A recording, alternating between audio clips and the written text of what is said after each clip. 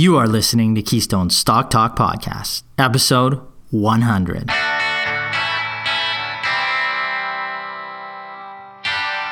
If this is your first time listening, then thanks for stopping by. This podcast is produced every week for your enjoyment, and show notes are found at www.keystocks.com. Come back often, and feel free to add the podcast to your favorite RSS feed or on iTunes. You can also follow us on Twitter at Keystocks and on Facebook or via our 24-hour streaming radio station, pennystocks.fm. And keep submitting your stocks via the usual social channels or at our website, keystocks.com, for our Your Stock Our Take segment. And we just might review your stock in an upcoming show and let you know if it is a buy, sell, or hold. This week, we will, it's an anniversary segment or a session of sorts. It is our 100th episode, and we will not be handling, any listener questions on our Your Stock, Our Take segment. On the show, we feel it more important today to deal with the markets generally, and we'll touch on a variety of topics, including the COVID-19 virus, how it's affecting the markets, and how we see a slowdown in the markets and a lot of fear out there today. So we're addressing a number of topics. We also wanted to announce, just to kick off the show, I'm welcoming Aaron and Brennan again with me this week. How are you guys doing? Well, that's an interesting question. We're managing. Let's just say that, like everybody else. For sure. You, though, must be happy to be back at home. I'll tell you about our seminar story in a second online. I'll get into that, then I'll tell you about my journey back from Iceland, where you almost got stranded. We went through the traveling process. Yeah, we almost got stranded. So I'm going to say that we have moved, as everybody has really moved their seminars or business online. Our in-person DIY seminars have now been moved to 3 sessions that'll be live streaming our 2020 COVID crisis portfolio building. So strategies to survive, then thrive. There'll be 2-hour live streaming seminars. You can access them anywhere on any device, your desktop, laptop, or phone. Our live webinars, the Crisis Portfolio Building Seminar, start on March 31st at 7 p.m. Pacific. That's the first one. That is already around 75% sold. Our second webinar is a week later on April 7th at 7 p.m. Mountain Time. And our third seminar is an Eastern Time at 7 p.m. on April 14th, so a week following that. Seminars will have relatively similar content, but we will be going through topics such as why sustainable dividend growth stocks that pay you while you wait are key in any crisis, why cash-rich stocks are king of any crisis, which to buy and which to avoid right now, why trying to pick an exact bottom in this type of market is a fool's game. We show you a simple strategy to layer into great stocks and decrease risk in a down market. We're going to look at some investment themes for the next decade: alternative energy, cloud computing, cybersecurity, and artificial intelligence. Find out which are right for your portfolio in a crisis situation. We're going to talk about how we've been through 2 crises here at Keystone over the past 20 plus years. The last one being the 2008-2009 financial crisis. At that point, we recommended 2 companies right away coming out of that. One was the Boyd Group, one was K-Bro Linens, very essential recession-resistant businesses. Boyd Group was at $2.30. It turned out to be the top performing stock over the next 12 years. So today we are on the hunt to find the next game-changing stocks for your portfolio. Just $20,000 put into Boyd during that crisis would have netted you over $1.4 million today, even with the decline we've seen in the market. So finding out if stocks generally are cheap or expensive, in our opinion right now, how to simplify your portfolio, pay less fees. That live seminar will end with a Q&A session with myself and Aaron. Plus, we'll give you 5 stocks to start buying in positions now in your portfolio for long-term gains. So that's a summary of those seminars. We encourage you, like we said, the first seminar, Aaron was on Money Talks this weekend. We'll get into that in a second as well. But that's 75% sold already in about 2 days since we put that out there. So there's big demand for this. We encourage you, if you want to attend that, log on to www.keystocks.com. Look up in the right corner in the big box. Look at my face, Aaron's face. Everybody wants to see them right now, I'm sure. You click on that, buy a ticket, get to that event, and we'll provide you some, hopefully some calming advice in a really fear-driven market. So, Aaron, you wanted me to talk about my journey back. Well, you were almost stuck there in Iceland. I mean, you were stuck there for a couple of days. I'm really glad to see you back, mostly because I would have had to do a lot of your work if you were still there.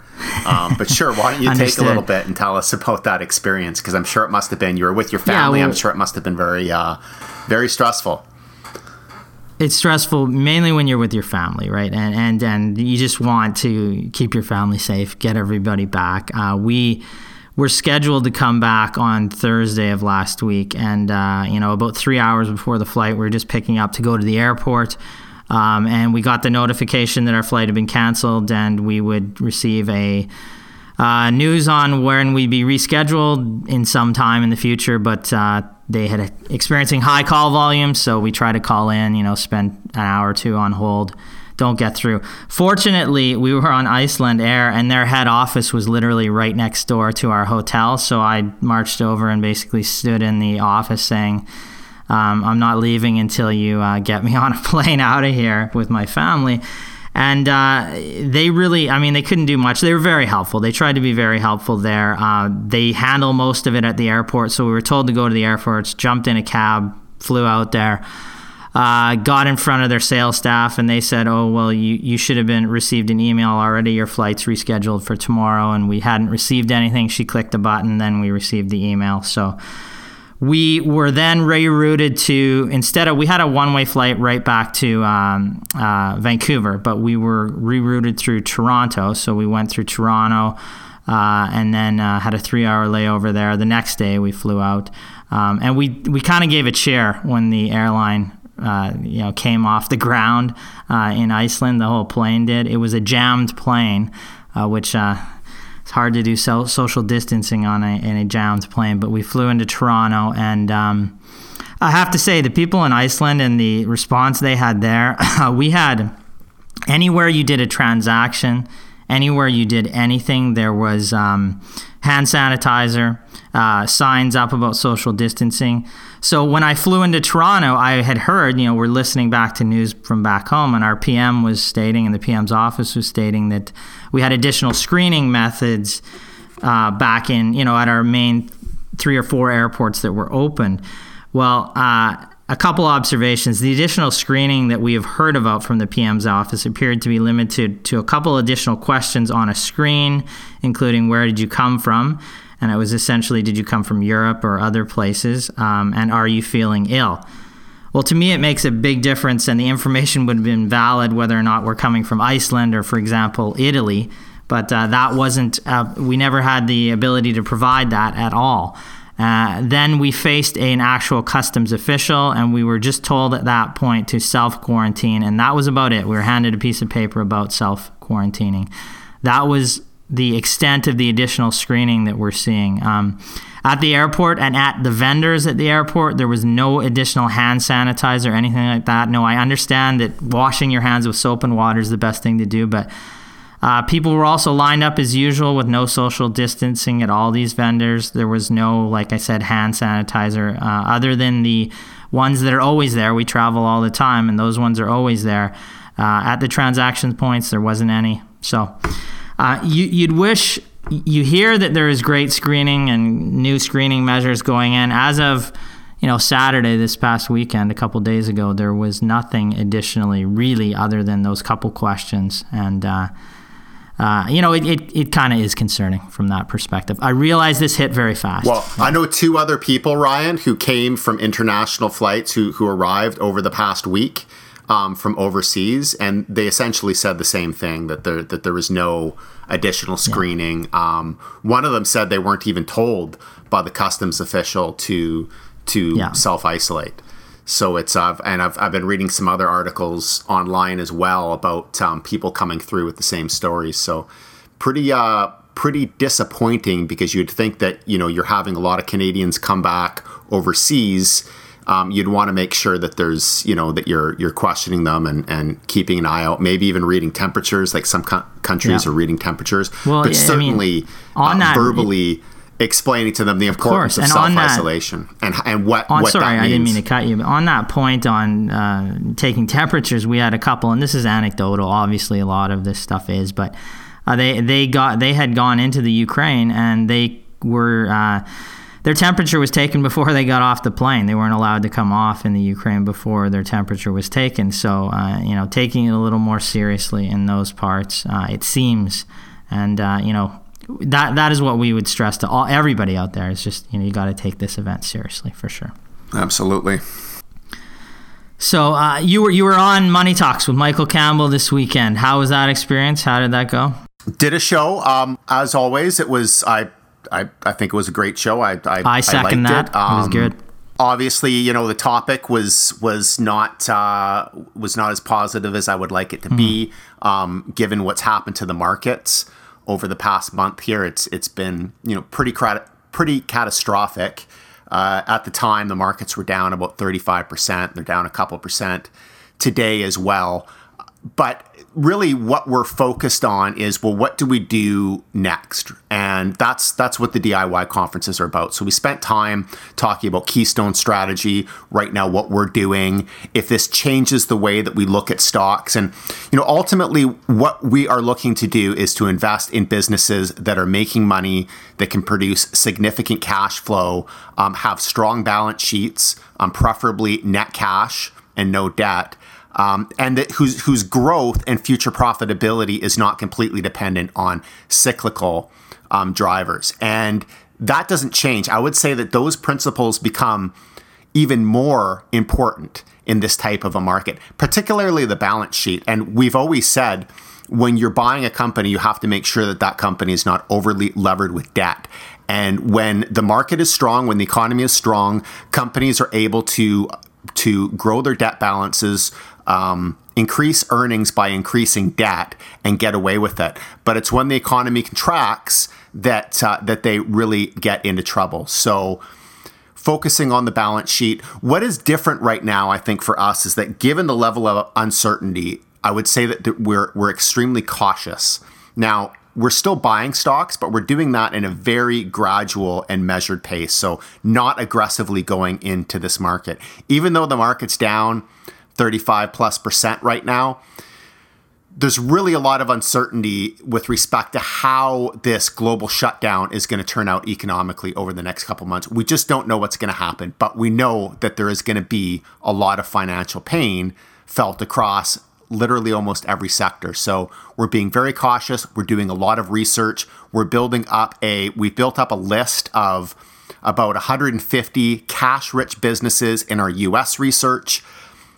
These are companies that have little to no debt, lots of cash, have profitability. So now we're going through those companies and determining, well, which of these companies are going to be able to maintain their profitability over the next several years and are well positioned in this type of environment. And then in our small cap research, we're doing something similar. We have a cash rich report, which will be coming out with small caps, Canadian small caps. And then for our Canadian dividend research, what we're doing is we're just going back through and looking at every dividend payer in Canada, every publicly traded dividend payer in Canada, and identifying the ones that we think have the best chance of being able to navigate through this crisis and come out the other end of it even stronger, while also paying a dividend to investors. So a lot of work going on, doing a lot of research, and then updating our clients with commentary as to where we see the market right now. Yeah, and we'll be there every week on our 2 chat sessions for clients to log in and ask questions. And if they've got any questions or concerns, we'll be there each week for an hour on Monday and Wednesdays to answer those questions. And we're part of the things we're going to talk about in the seminar too is how you're trying to pick an exact bottom is very difficult in a market like this. And if you find great companies, good cash balances, good cash flow that have resilient businesses, starting to take a 25% position, and then we'll go on into that strategy of layering in those seminars. And if our clients want to ask us about that in the chat sessions, we're there, because we do believe and are very confident that there will be generational opportunities once again coming out of this crisis. There always has been over the past 100 plus years of market activity. I know this seems like an event that is different from any other event that we've ever experienced in the market. And it is to some respect what I believe in the resilience of individuals and individual companies out there. And the companies, we've been talking about buying companies with cash-rich balance sheets for decades.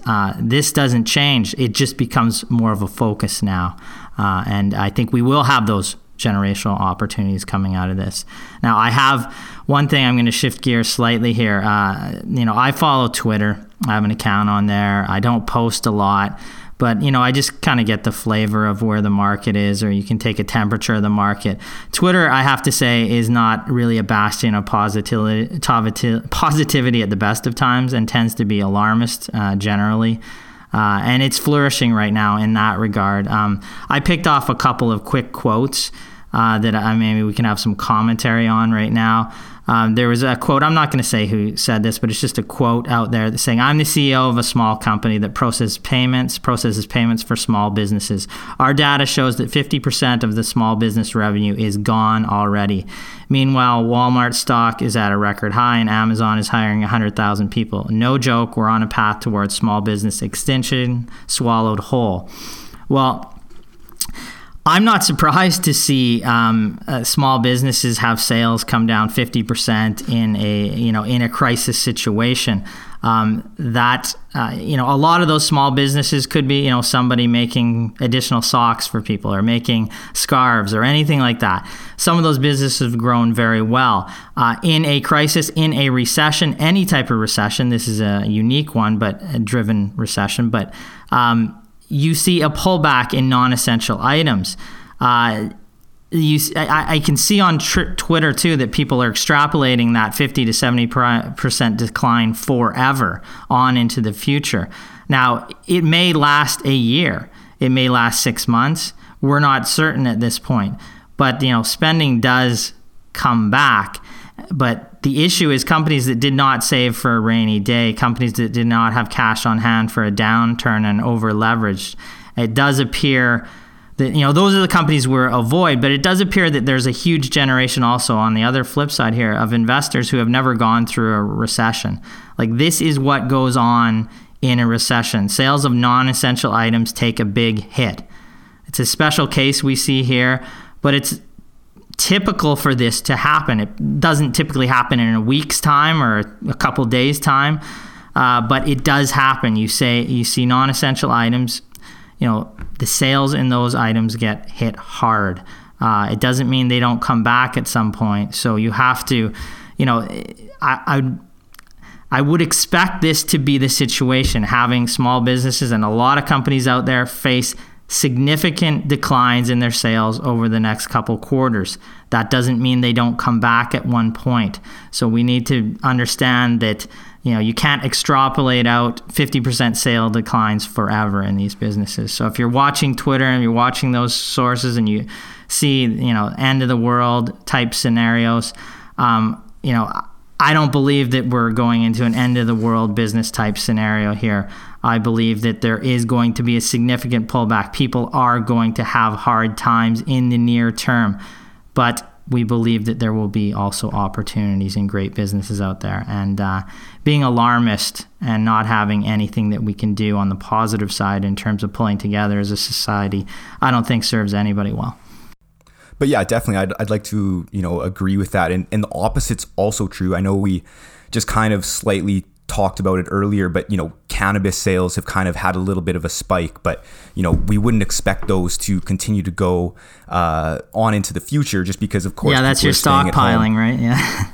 Just because there's been a huge run on toilet paper doesn't mean that society actually needs more toilet paper. Exactly. It means people are building up inventory, and there's a lot of wiping going on. Right? Yeah. I wouldn't necessarily go and buy toilet paper manufacturers right now. Possibly it's something you could look at. They're going to be making money over the next couple of months here, but it's not like you can now say that because sales in that area increased, 20, 30, 50% or whatever it is, that you can expect more growth going forward. Actually, you could probably at some point expect less when the toilet paper market gets completely saturated and people realize they have entire rooms full of hoarded toilet paper. Yeah, so all the stockpiling demand, at some point there's a gap where you don't need to fill that in, and these companies actually do worse at some point. Because, like we said, you're not wiping suddenly more. That doesn't suddenly happen. So you're just stockpiling that toilet paper. You're probably conserving things more than you were before, if that's a concern. So you're extrapolating demand and buying those companies, and like buying a company that supplies, some kind of medical service that's needed shorter term, is sometimes, you can't extrapolate that demand going forward. I mean, we can definitely get into talking about like changes in behavior. Like and Brennan had mentioned that, which there will be many. There will be many changes. So those are themes. Yeah, those are themes that we really want to look at. Like, do people work more from home? Do you become more virtual? Do those services those are themes that can be extended long term.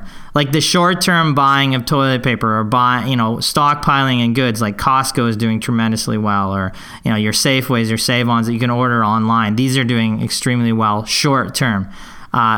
People aren't just eating more, they're stockpiling. So we don't want to extrapolate that demand out forever, but you do want to look at changes in behavior and how sustainable those are, and whether or not Yeah, I was just gonna say. So this accelerates the trend towards online shopping more than likely. A lot of retail operations will probably go out of business permanently.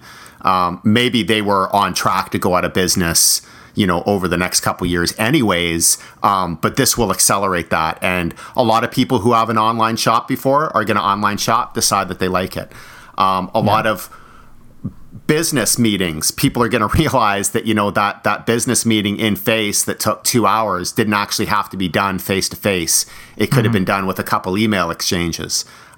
Education, people are going to realize you don't have to sit in a lecture hall just to listen to somebody talk. You can actually do that even virtually. In our business, we've been doing a good deal of our operations online for a decade, really. And it's becoming more and more accepted to conduct financial advice and services online.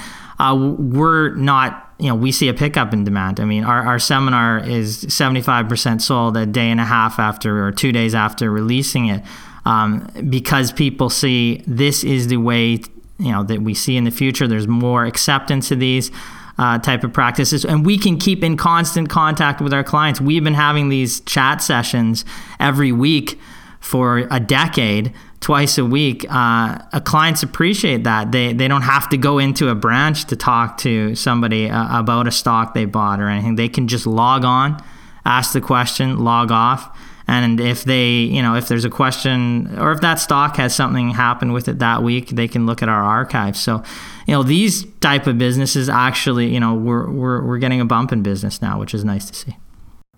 Certainly. And I'd have to say, you also have to look at the flip side of, obviously some retailers are going to have problems, but then you also have to ask yourself, well, what does that mean for companies that own a lot of retail properties? The landlords of these companies, like shopping malls, were already under pressure, and people are transitioning away from shopping malls. That's probably going to accelerate now. And even office space too. If more people end up working from their homes, and it's unknown at this point the extent to which that would happen, but that would take demand away from office real estate, commercial real estate as well. So it's a very complicated time right now, and there are businesses out there that we're looking at that we're highly confident are going to do well in the future. As things digitalize, we have recommendations in the cloud computing space, data management, data analytics, cybersecurity. I mean, these spaces will continue to be strong. Staple businesses, automation. There's an argument. There's just what's happening just strengthens the argument towards automation. So companies that work in that area, which we also have recommendations on. Imagine if we could automate more segments of the supply chain and of the healthcare industry, we would be better positioned to deal with this. So, Amazon had talked in the past about using drones to deliver supplies. Well, maybe every package doesn't have to be delivered by a drone, but in a situation like this, it would certainly be a benefit to society to have infrastructure in place where you can automatically deliver goods and services, or goods and packages, without any human involvement. Yes, and then you got drones, or you got self-driving cars. So you got companies that we cover in those areas that are leaders. So yeah, I mean, it's and you talked about maybe retail REITs. But do warehouse REITs become more with more exactly. shipping and more warehousing? And we just made a recommendation there, right? So, we did. Yeah. So I mean, ahead of this, yeah. And does that company, which has less leverage than a lot of REITs out there, does that become far more attractive? Now, we think so. So coming out of this crisis, who's in a better position? Well, that is one recommendation that we just made to our clients. So, it's probably well positioned at this point. So, was there other topics we were going to touch on today? Brandon, you had a couple questions. You had a couple questions. Yeah, I've got, just taking a little bit of a tangent here, but, of course, it's not good for Canada, but oil has been hurting as well, as we all know. And I'm just, with our Canadian dollar being at one of its lowest points relative to the US dollar in about 18 years, I just want to get your guys' thoughts on, would we be hesitant to invest in the US? As there's quite a few companies that we have under coverage that are getting more into my price range that I'd like to enter positions even for myself. But again, just seeing that Canadian dollar very weak to the US, would you guys recommend clients, wait through the COVID, and then if the Canadian dollar is still that weak, would you still take positions? What's your guys' thought on that? Well, yeah, Aaron, you want to start? Sure. So first of all, we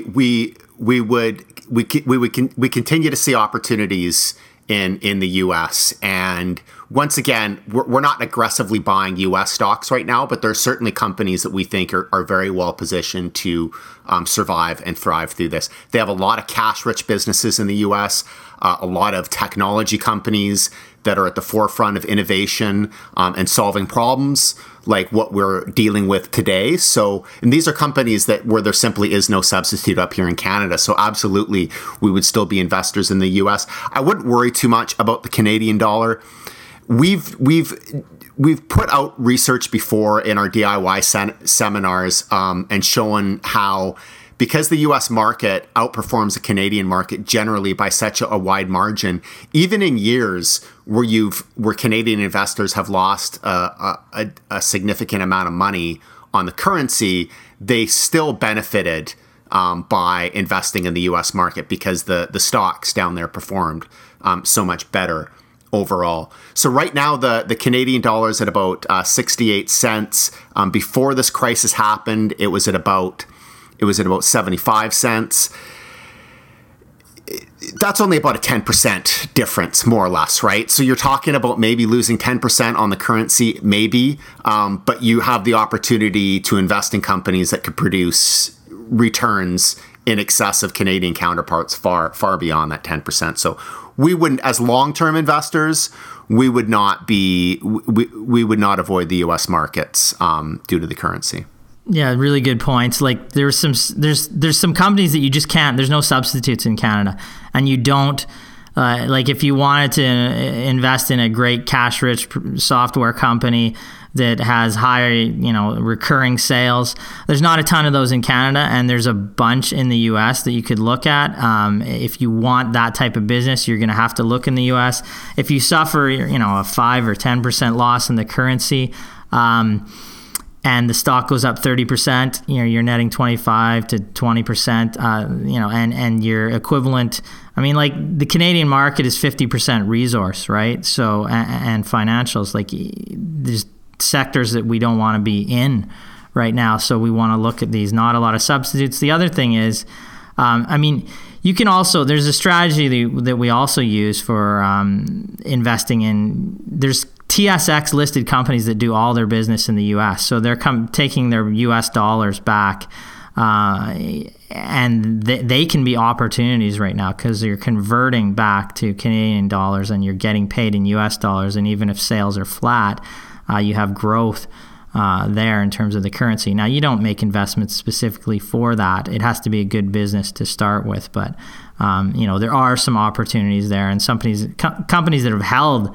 Canadian listed companies that have held US dollars, and suddenly they're worth in Canadian dollars a lot more at this point, and they make some purchases in Canada from that cash that's on hand.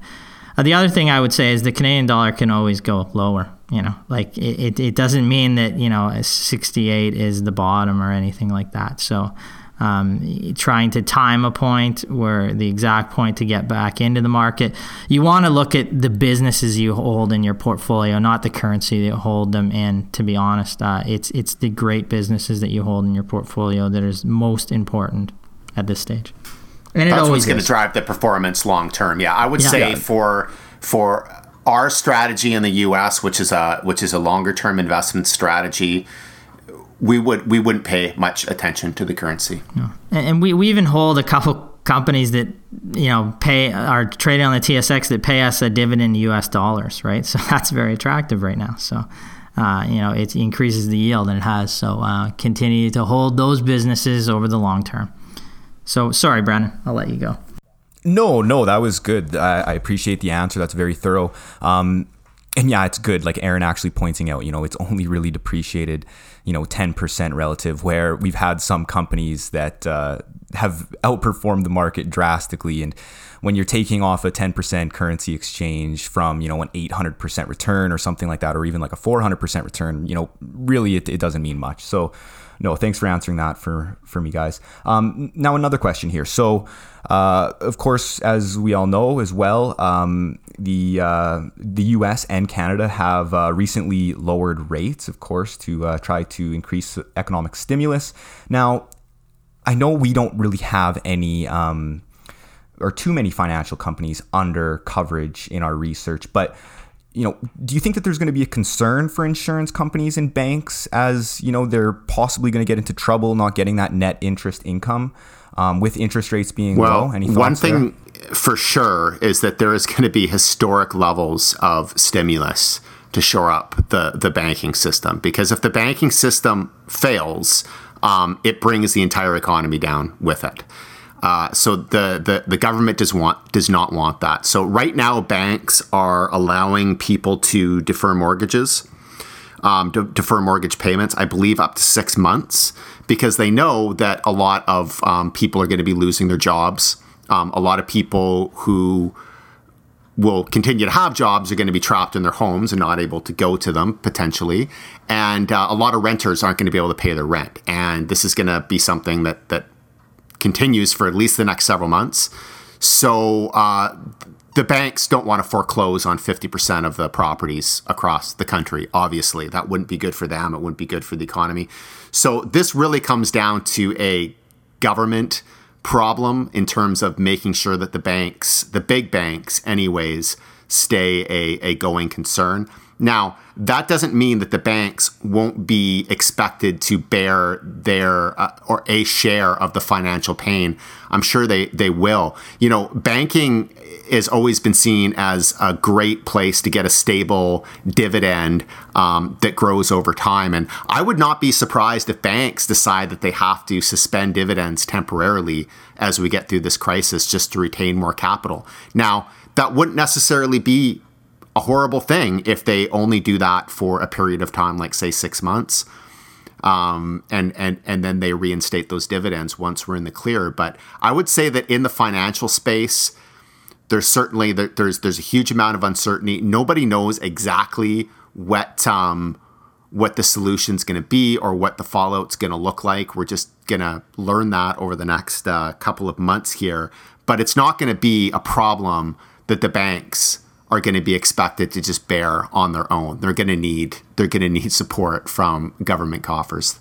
Let's just say the government's going to have to wave their magic wand and create some money out of nowhere, I guess. Which you can do for a little while, but it stops working once people lose confidence in the buying power of the currency, and then you get hyperinflation, and that causes all sorts of problems. So, yeah, and in the U.S. In the financial crisis, they quasi basically recapitalized their banks, so they are supposedly in a better position. But again, it's the same type of thing. They're not going to bear the brunt of the full brunt of any financial crisis that is there, because they are, you need that banking system to be operating. So, and they would fail. Yeah. They would fail if the banks aren't designed to be able to last a year or more with people not paying mortgages and rent. I mean, I'm not saying that that's the time period that will be in this trouble. I'm just saying that nobody knows for sure. Nobody can pinpoint for sure how long it's going to take to get out of this. And this is a societal issue. I mean, this is an issue that all of society's dealing with. So anybody who's saying, well, you shouldn't bail out the banks. Well, I don't consider that bailing out the banks. No. That's just putting policies in place that support society from completely collapsing and our economic system from collapsing. I think that can be done, but I think that there's going to be financial pain. I think that we'll adapt. I think that the economy will adapt. There'll be some winners. There'll be losers as well, obviously, but I think we will adapt over time. It's just a matter of, what that period looks like and how long it lasts. And nobody can say for sure right now. Yeah. And like you said, this is a societal issue. We're talking the financial side, but as a society, we really do have to come together. And we can do a small part by just saying to any of the listeners out there, just like, if you can, just stay home over this period. If we can, 2 to 3, 4 weeks, a month, if we can just stay home and really take it seriously, practice that social distancing. In front of my house here, we have the largest pier in the country. And over the last 5 days, it's been packed on sunny days out there, people walking down that pier. So the largest pier in Canada, packed. I mean, come on.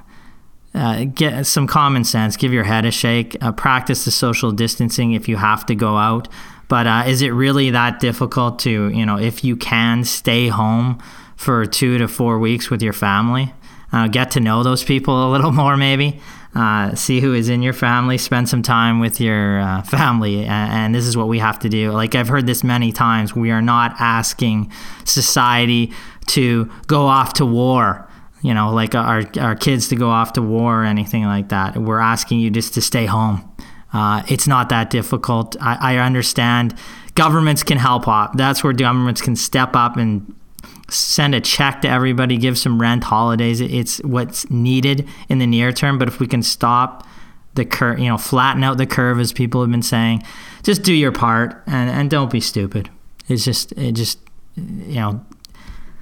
don't have to do everything right now. Yeah, that's all we need. Yeah. Good public service announcement. And I think that there is an opportunity long term here for people, societies, countries to get together and cooperate so that we can get ourselves out of this, get through the healthcare crisis, and then get the economy going again. And that's going to be a major task. But I think that it's an opportunity for us all to do our part and work together and cooperate to achieve that goal. And I'm confident we can do it. And I'm confident we will do it because I believe that human beings are very well incentivized to cooperate so that we can grow our economy. We can enjoy a good standard of living and hopefully some security as well for our families. Yeah, and pull off that Band-Aid quickly. Don't just pull it off slowly. As governments, individuals, get it done. Spend some time at home if you can, and let's stop the spread. Okay, that's what I would say. I'm going to thank Aaron and Brennan for co-hosting with me this week. I'm going to wish you all profitable investing out there and be safe, obviously, and we'll talk again at this time next week. Yes, profitable investing. Most importantly, be safe, stay healthy. Thanks, everybody.